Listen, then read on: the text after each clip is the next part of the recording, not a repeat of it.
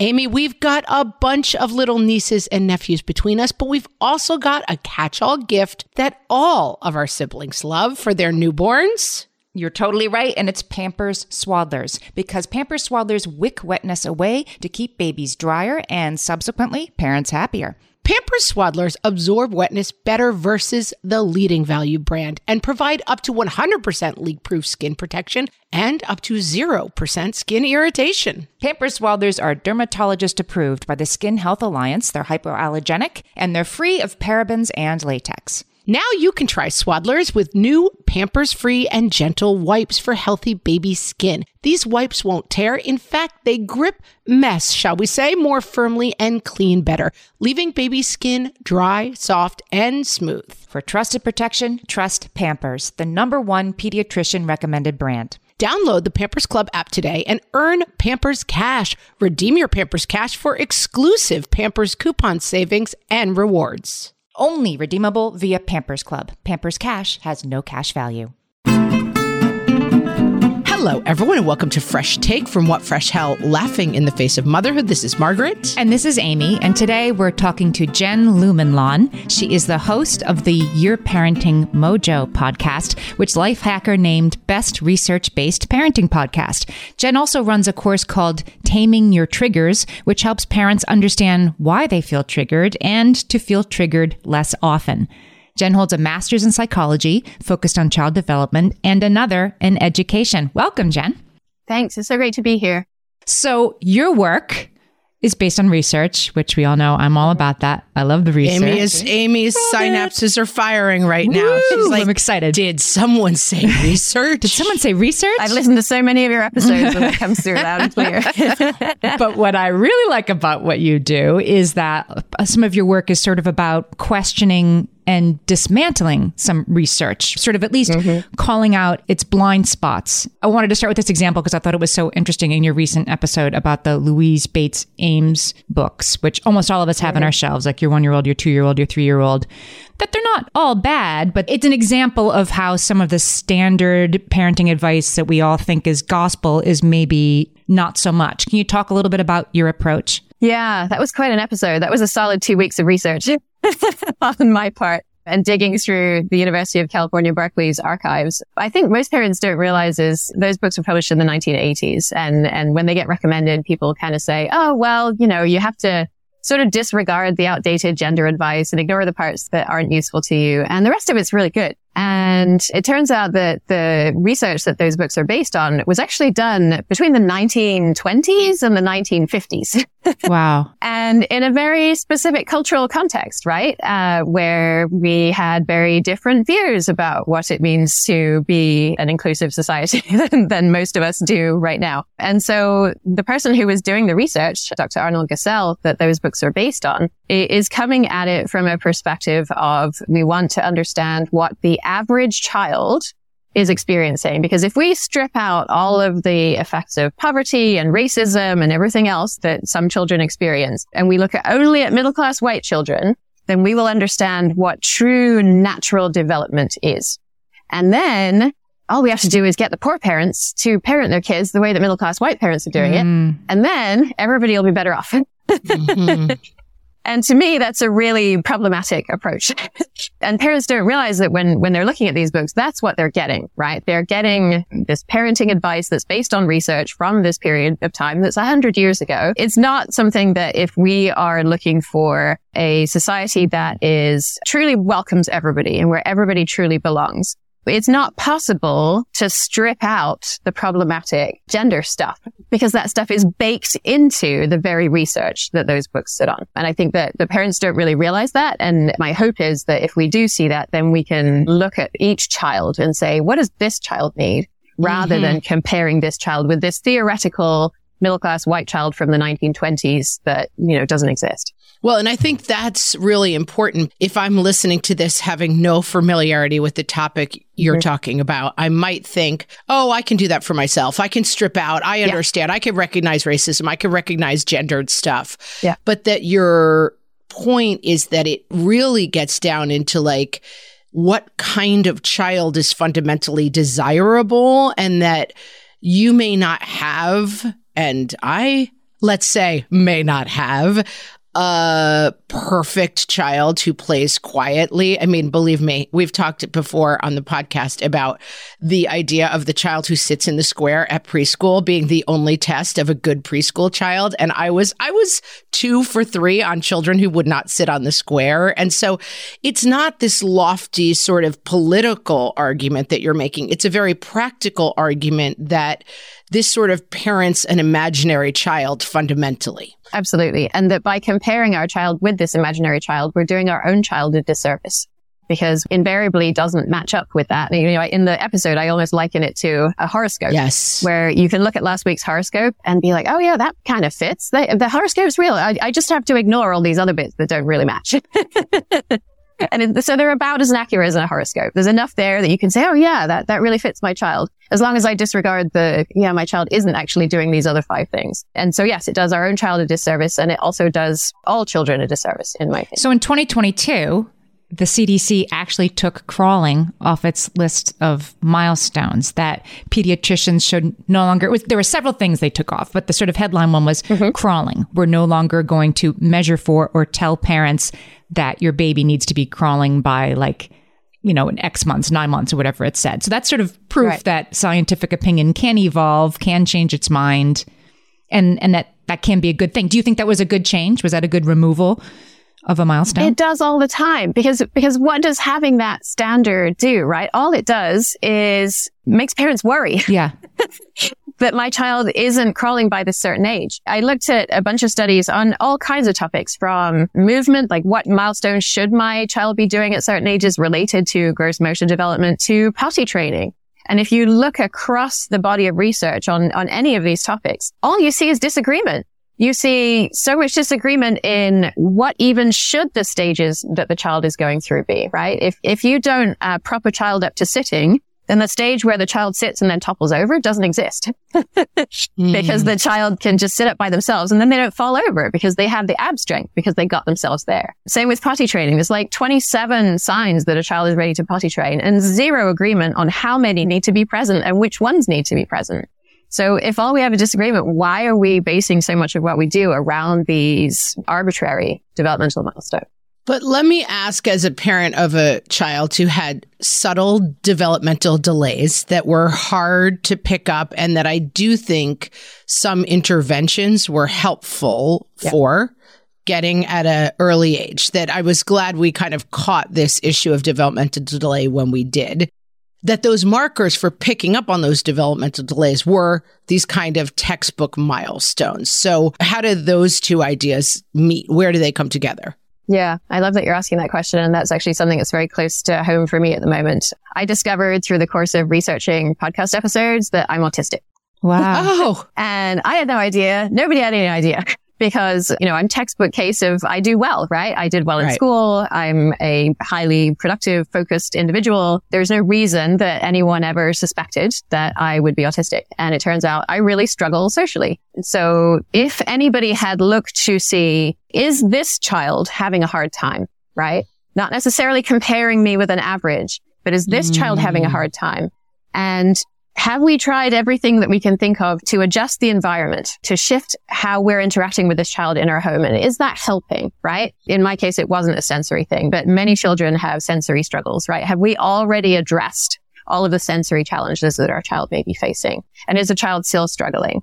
And if so, then we can look to, okay, what else is going on? And to me, the whole concept of a diagnosis is very difficult, because it sort of assumes there's normal, neurotypical people on one hand, and there's non-normal, neurodivergent people on the other hand. When I see it as much more of a continuum, that in some ways I don't struggle at all, in other ways I struggle a lot. And for different people, it'll be completely reversed from the ways that I struggle. And all of that gets lost when there's 2 buckets of people, the neurotypical people and the not neurotypical people. But I really see that the way that we should be looking at this is what is going on for this child, or this child's needs being met. And if we're seeing them struggle, that's a sign that their needs are not being met. And that's where we need to start looking to, what can we do in the home, in our relationships to meet this child's needs more often. If we still can't do that, then that's when we're going to start to look for therapies, interventions, and so on. You had said that my favorite part of those Louise Bates Ames books, and the thing you sort of said, like, this part does kind of hold true, is that a child, switches back and forth between periods of equilibrium and disequilibrium. And these books are sort of like 6 is easy, 7 is hard, and then 8 they're easy again. It's clearly not that simple, but it has, held true in my life. And I found it comforting to read, like, this is supposed to happen. They're going to round the bend and be really hard for 6 months and come back. So it seems to me like that's a milestone.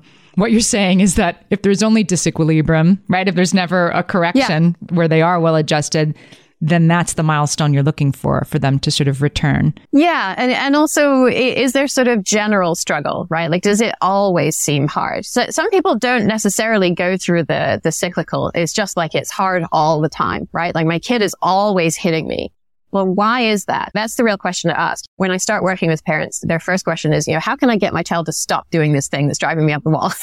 And my first question is, well, why is the child doing this thing that's driving you up the wall? Because that's what we need to work on, not the how to get them to stop. The unmet need that underlies that behavior, that they see the only way that I can express that behavior is to hit you, because I don't have the language or the mental capacity to be able to explain, I'm having a really hard time at school, or I feel like my sibling's getting more than I am and I'm feeling jealous, right? They don't have the capacity to be able to explain that to us, so they hit us instead. I want to talk more about that specific aspect of your work when we get back. We're talking to Jen Lumanlan, and we'll be right back. Margaret, I've got a go-to baby shower gift that I give whenever there's another newborn in my life. Can you guess what it is? Amy, 3 guesses. First 2 don't count. It's Pampers Swaddlers. Exactly. Pampers Swaddlers keep baby's skin dry, happy, and healthy. Pampers Swaddlers absorb wetness better than the leading value brand and provide up to 100% leak-proof skin protection and up to 0% skin irritation. Pampers Swaddlers are dermatologist approved by the Skin Health Alliance,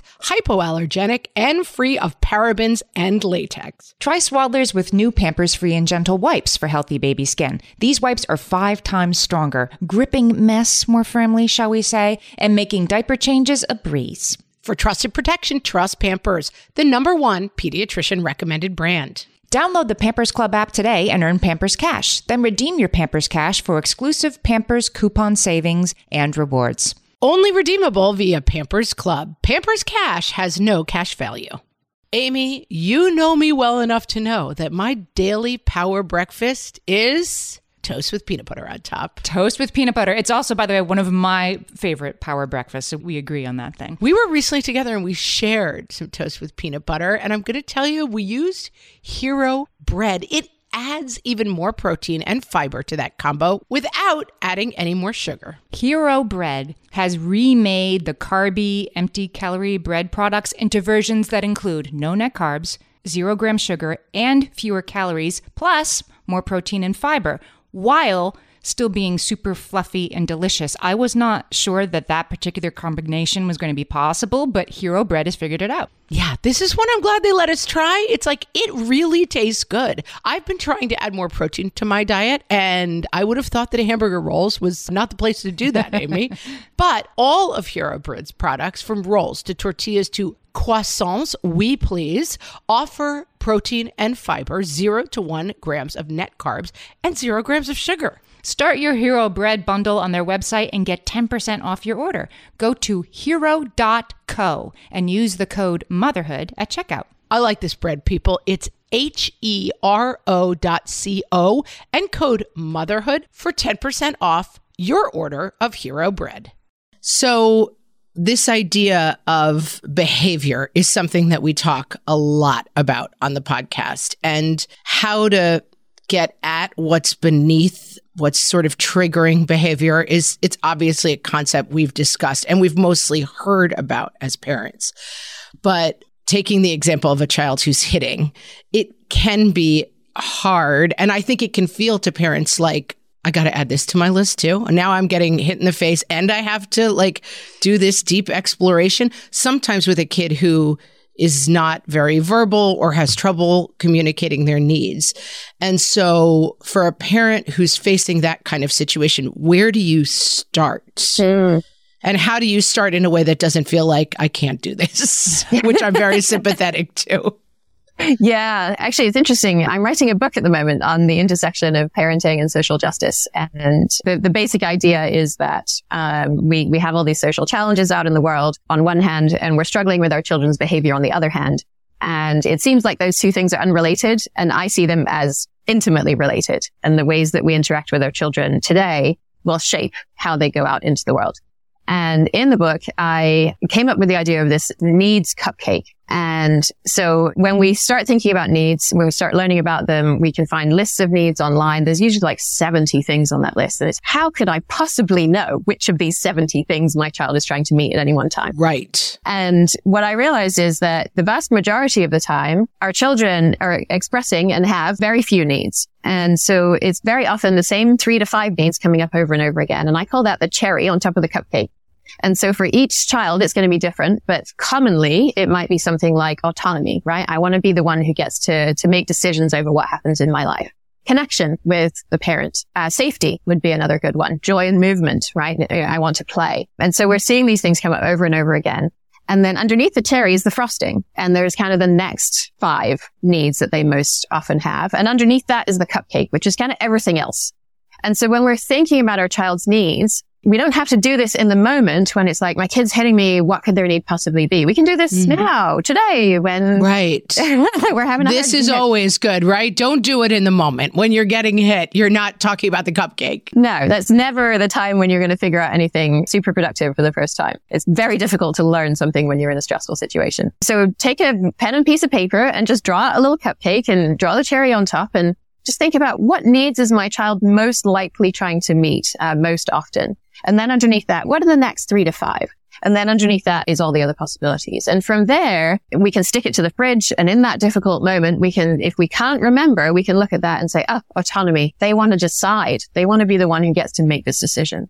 Is there a way I can meet that need and also meet my need for whatever is going on, right? Because that's where I think a lot of parenting advice kind of falls down. It's like, let's meet the child's need, but well, my need just falls by the wayside. No, I see those two things as equally important, and we need to find ways to meet both of our needs. So let's talk about that, because we did an episode about breaking patterns where we talked about trying to do something differently that maybe our parents did with us, or even that we've done in the past. And we were sort of discussing. Yeah, I thought that episode was really cool. We discussed in that episode whether we can ever truly change our reaction. The reaction's reaction. You're not going to be able to change that, but you can change your response. You can slip a piece of paper in there. So I want to talk about, I guess, both. How do you put that piece of paper in there? Or is there actually a way for us to start changing our responses? Yeah, I love that slip of paper analogy, because I think that implies a very, very thin space, which seems doable, right? We like doable. Very doable. Yes. Yeah. So I think that moment is the critical moment, and creating that space where we can breathe, where maybe right now all there's enough space for is the words that are about to come out of my mouth are not going to be helpful, and I can't stop myself from saying them, right? That's where a lot of parents start. Mm-hmm. And then it becomes, okay, I have enough time for a half breath, and then I'm still going to say the thing that I'm going to say. And then it becomes a breath. And in a breath, you actually have time to think and to check in with yourself and with your child and say, what's really going on in this situation? And some tools that I found really helpful in that moment to make that pause bigger are something like wearing a hair tie on your wrist and transferring it over to your other wrist when you're feeling dysregulated, because it takes a couple seconds to do that. Having the hair tie there reminds you of your intention. Why am I doing this work? Why is this important to me? What's important to me? My relationship with my child is the most important thing. Okay, I'm feeling dysregulated. I'm feeling tension in my shoulders, my chest, wherever I hold that tension. I'm noticing those signs, and I'm using that moment to transfer the hair tie over. Okay, what's really going on here? We're having a hard time, right? So to be super practical about that, you're saying basically my tween comes downstairs after I've been cleaning all day and making dinner and doing things and says, where is my thing? You always move my things. And my reaction is going to be like, you ingrate. Let me tell you and give you the list while I scream about all the things I've done. Just pulling this as an example. I mean, of course, I would never do this, but someone might be tempted to say, somebody else, you ingrate. Let me scream at you all the things I do. And how dare you speak to me that way when I'm blah, blah. The moment I have the hair tie on my wrist, I'm going about my day. The moment the kid emerges with the obnoxious statement, that's the moment you're saying, I go to my hair tie. Yeah. Because that break in the action makes me say, I'm in control of myself, whether or not this tween is in control of themselves. Yeah, I am a little hesitant to use the word control because I think control is sort of a veneer. Yes. Like if parents are like, I need to be in control, when actually if you peel that back, there's a whole lot of fear underneath there about what might happen.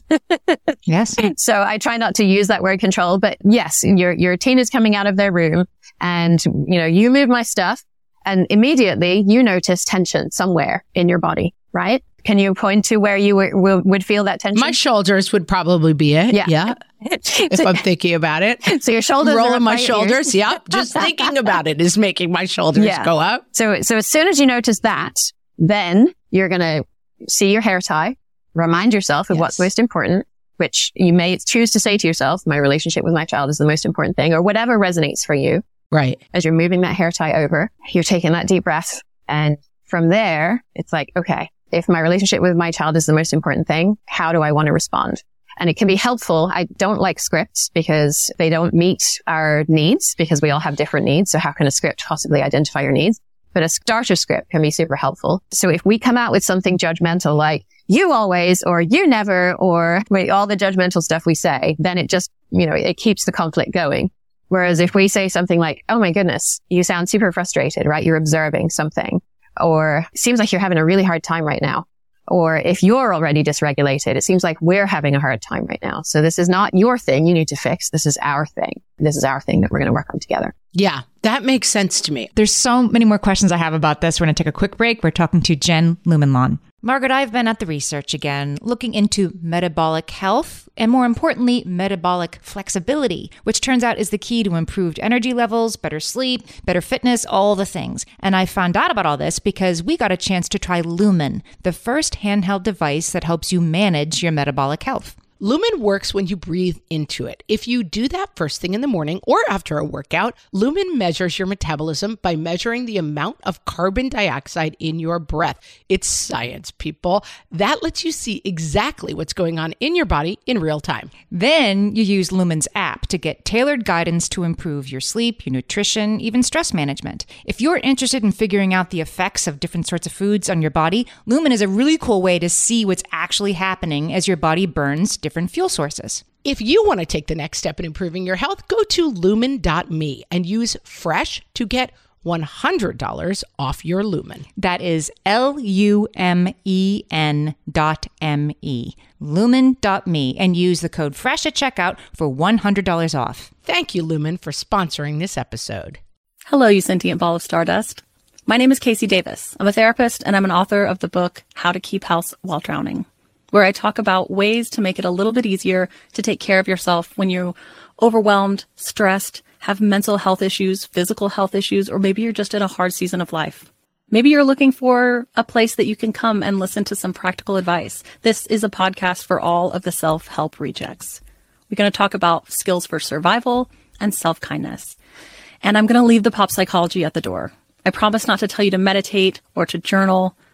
We're just going to give you some really insightful conversations with hopefully some practical advice.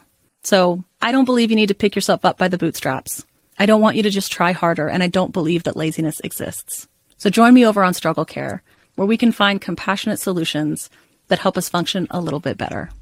So you're talking about the most important thing is the relationship with the child, which I like that. I'm going to put that with my hair tie. I do wear a hair tie on my wrist all the time because I'm always 10 seconds from You're a ponytail. already halfway there. You're ready. You might want to change its color or something to provide that visual cue that I want to say, I thought you were going to say snap the hair tie on your wrist to like wake yourself up. This is so much less violent. You just move it to the other wrist. Right. It occurs to me, like, because you're saying that the relationship with the kid is paramount, and definitely I try to make that the thing that's paramount. But sometimes when I'm feeling triggered, and I want to talk about whether that's really like the right word for this situation, my paramount thing is like, you have to learn that you can't talk to me that way. Like, I need to redistribute the authority around here. Like, you don't get to talk to me like that. I didn't talk to my parents like that, and this will not stand. That becomes most important in my head, which is probably counterproductive to my long-term goal of more peace. What do you say when somebody's goal is, my goal is like, you can't talk to me like that? How do we sort of redirect that? That's not something to do in the moment necessarily. That's a much longer term work, to look at where does this stuff come from, right? This stuff comes from hurt that you experienced when you were a child. That if you had ever said something to your parent that your child has just said to you, that was not okay. It was not okay to express your thoughts, your ideas, your opinions. And so when that's the model you grew up with, as soon as your child says that to you, of course it's triggering, right? That is trauma. And when you were alluding to the definitions here, when we say triggered, we're specifically referring to something that reactivates a trauma that we have experienced. We can have a very similar big reaction that isn't triggered by trauma. Maybe we are just super tired and super hungry and we're hungry and all the stuff is happening. We haven't exercised, and we can call that flooding. If it's related to some sort of trauma that we've experienced, then we can call it triggered. So yes, you experience some sort of trauma that is impacting your ability to show up for your child in the way that you want to. And I think that goes back to your pattern breaking episode where you talked about, can we really break these patterns? And you were arguing, I think Margaret was arguing that we can't. And I listened to that and I thought, oh, but I've seen it.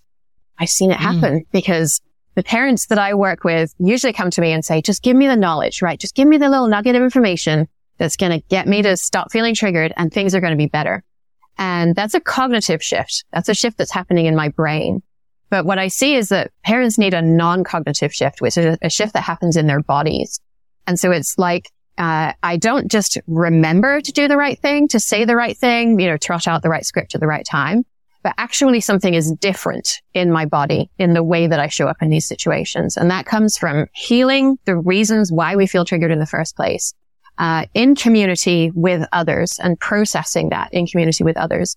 And all of a sudden it goes from, yes, I know the right thing to do. I can trot it out at the right time to I'm just different in my relationship with my child. Interesting. I think what I was arguing in the episode, and I think there may be overlap in what we're saying to some degree, is that I guess I feel that my triggers, the things that trigger me, and it's not necessarily with my child, it might be with a parent or a sibling or people who I have longstanding patterns with, that the slip of paper for me works really well as an analogy because it's like, that trigger is out of my control. The part of it that's out of my control, I can't change. The fact that someone might comment on my weight, let's say, every time they see me, and that is triggering for me as something I've tried to let go of myself. But I cannot control the fact that people want to greet me by saying, you look like you've lost weight, which I would love for them to stop doing. But that what I need to kind of control about it is that I can't control the input, that I can only control my response, right. I guess. Are you taking it another step that I can somehow rid myself of the phase that I have a feeling about people commenting on my weight? Exactly. Yeah. I'm inserting a step in between those two, right? So yes, you're right. You can't change what somebody else does. You can ask them. you can ask them many, many times. Yes. And sometimes it works and sometimes it does not. And yes, you get to decide how you're going to respond when they say that, right? Am I going to let it send me into a tizzy? Am I going to pass the hairband across, remind myself this is not about me, this is about them? And from there, how am I going to respond to this? And in between those two things is the non-cognitive shift. And an example that I'd love to use is from a parent whose own parent was an alcoholic, right? The parent basically doesn't remember the parent that I worked with, their childhood. And she said, I've been in therapy over this so many times. Therapist is always like, this is about your mother, right? And I'm like, no, it's not. How can this always be about my mother? And she said, I knew I needed to forgive my parent, but I couldn't convince myself to do it. And it was through being in the Taming Your Triggers workshop and seeing hundreds of parents introducing themselves and saying, I'm triggered by this. I'm doing the best I can. I'm at the end of my rope. And all of a sudden she sees her own mom as this struggling 20-something with a whole bunch of unresolved trauma. And she's like, I didn't convince myself to forgive her. I just became forgiveness. That's the non-cognitive shift, right? That's the difference between trying to get somebody to say something different and controlling my response to them. That's the thing that happens in between those that changes the way we show up in that relationship. And so now she's not carrying all the weight of that in every interaction she's having with her own daughter. Yes, she still feels flooded sometimes. Yes, she's not fixed completely. She still feels triggered sometimes. but she is triggered far less often because she has made that non-cognitive shift, which happens in community with other people. It was created in community, in relationships, the trauma was. So it makes sense that it's healed in community with others as well. Yeah, that makes sense to me. So eventually the goal can be to become this profound stuff. It is profound stuff. And we can move beyond sort of, I always thought that slip of paper was like, oh, there I go. There's my shoulders. There's the thing. I'm feeling it, right? And just noticing the feeling already sort of cuts its powerfulness in half, right? Like you stand outside it, which is huge progress. Right. And that's massive. Here I am really being very angry about this, and then re-entering the moment, with half as angry because you noticed you were feeling angry. But you're saying you can eventually maybe go even further to not feel as angry in the first place. Wouldn't that be nice? Right. Yes. Through the non-cognitive shift, which we can't predict how and when it's going to happen. It happens differently for different people. Takes different amounts of time, right? This person happened on day one where they see these introductions being made. For other people, it's when somebody else poses a question and somebody else says, oh yeah, this is like this for me. And then I'm like, wait, that's a trigger for me. And I never realized it before. And so that being in community just kind of speeds up the entire learning process. So it's amazing. I'm just thinking about this as we're talking about it. I think that the shift in behavior, putting the piece of paper between, can inform that shift you're talking about. Because going back to my example, when I first kind of drilled down and did some work on I'm not going to think anymore for the rest of my life about how much I weigh because it's something I spent too much of my life thinking about, and I'm putting that aside. I did that work for myself. But as I trained myself to respond to other people very neutrally about it, it made me feel less hostile towards them also. That informed, I think, the behavior, and changing the behavior, it takes the power out of it. And it does inform the shift that you're talking about to a certain degree, which is I'm not actually triggered as much as I used to be by people commenting about my looks or my weight, because I've just gotten used to responding to it very neutrally. And I think it's helped make that shift. Does that make sense? Yeah, it does. And the key is to make sure that it's not that you're stuffing that down, right? It's not that it's still there and I'm just pretending it's not. Right. That it just feels like, oh, the sting's coming out of it. I think it does as I think about it. I'm literally thinking of it as we're talking about it. And it's not that deep. There's other things that I have that are deeper that I'm probably just let's paper over that for now. But I think the practice of changing response can be helpful in getting you closer towards making that shift. Yeah, I 100% agree. And I guess I would point to research on mindfulness practices and specifically on gratitude and sort of loving kindness meditations, where you're sending well wishes out to people who are kind of a benefactor, someone who's kind of you're in a good relationship with, a neutral person, a difficult person. And that sending those well wishes to a difficult person can actually change the way you perceive that person. And so, I definitely see it the same way. Jen, I'm sure so many people listening want to know more about everything that you do. So start by telling us about the Taming Your Triggers workshop, and then tell us about your podcast and all your work. Yeah. So everything I do flows through yourparentingmojo.com. And I've got a couple of things that may be of interest to your folks. And so the first of these is, I know that my child not listening is a key trigger for very many parents. Yes. Amy agrees. Okay.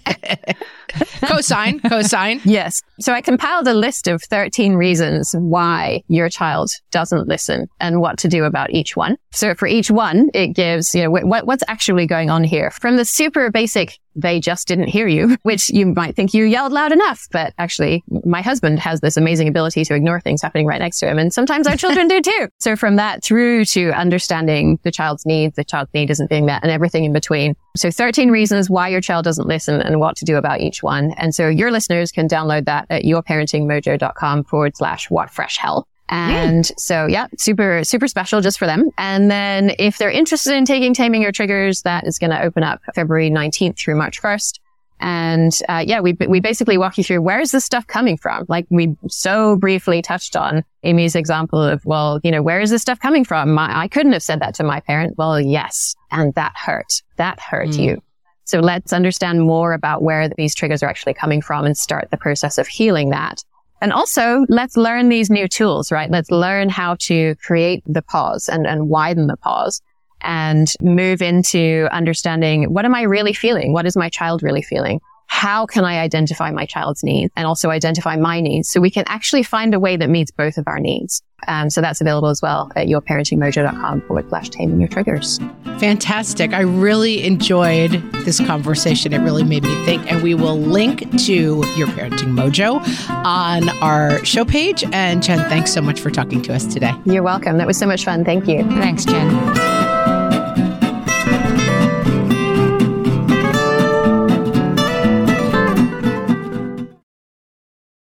Hello, you sentient ball of stardust. My name is Casey Davis. I'm a therapist and I'm an author of the book, How to Keep House While Drowning, where I talk about ways to make it a little bit easier to take care of yourself when you're overwhelmed, stressed, have mental health issues, physical health issues, or maybe you're just in a hard season of life. Maybe you're looking for a place that you can come and listen to some practical advice. This is a podcast for all of the self-help rejects. We're going to talk about skills for survival and self-kindness. And I'm going to leave the pop psychology at the door. I promise not to tell you to meditate or to journal. We're just going to give you some really insightful conversations with hopefully some practical advice. So I don't believe you need to pick yourself up by the bootstraps. I don't want you to just try harder, and I don't believe that laziness exists. So join me over on Struggle Care, where we can find compassionate solutions that help us function a little bit better. When it comes to raising kids, there's so much to consider. Things like, what do we feed them? When do we feed them? How do they sleep? What does it look like to raise kind kids? How does their nervous system work? How do I keep myself calm? What are my triggers? There's so much that comes into play, and we are distilling all of that information for you at Voices of Your Village podcast, where we bring experts in the field of early childhood and education and psychology and across the board so that you don't have to comb the internet for information. You get to show up and hang out and have shame-free, judgment-free conversations and insights into what it looks like to raise kind, empathetic, emotionally intelligent humans. I'm Alyssa Blask Campbell. I have a master's degree in early childhood education. I'm a mom of 2, and I am walking this journey right alongside you doing this work. Come hang out with me at Voices of Your Village, and we can dive into real conversations with actionable tips.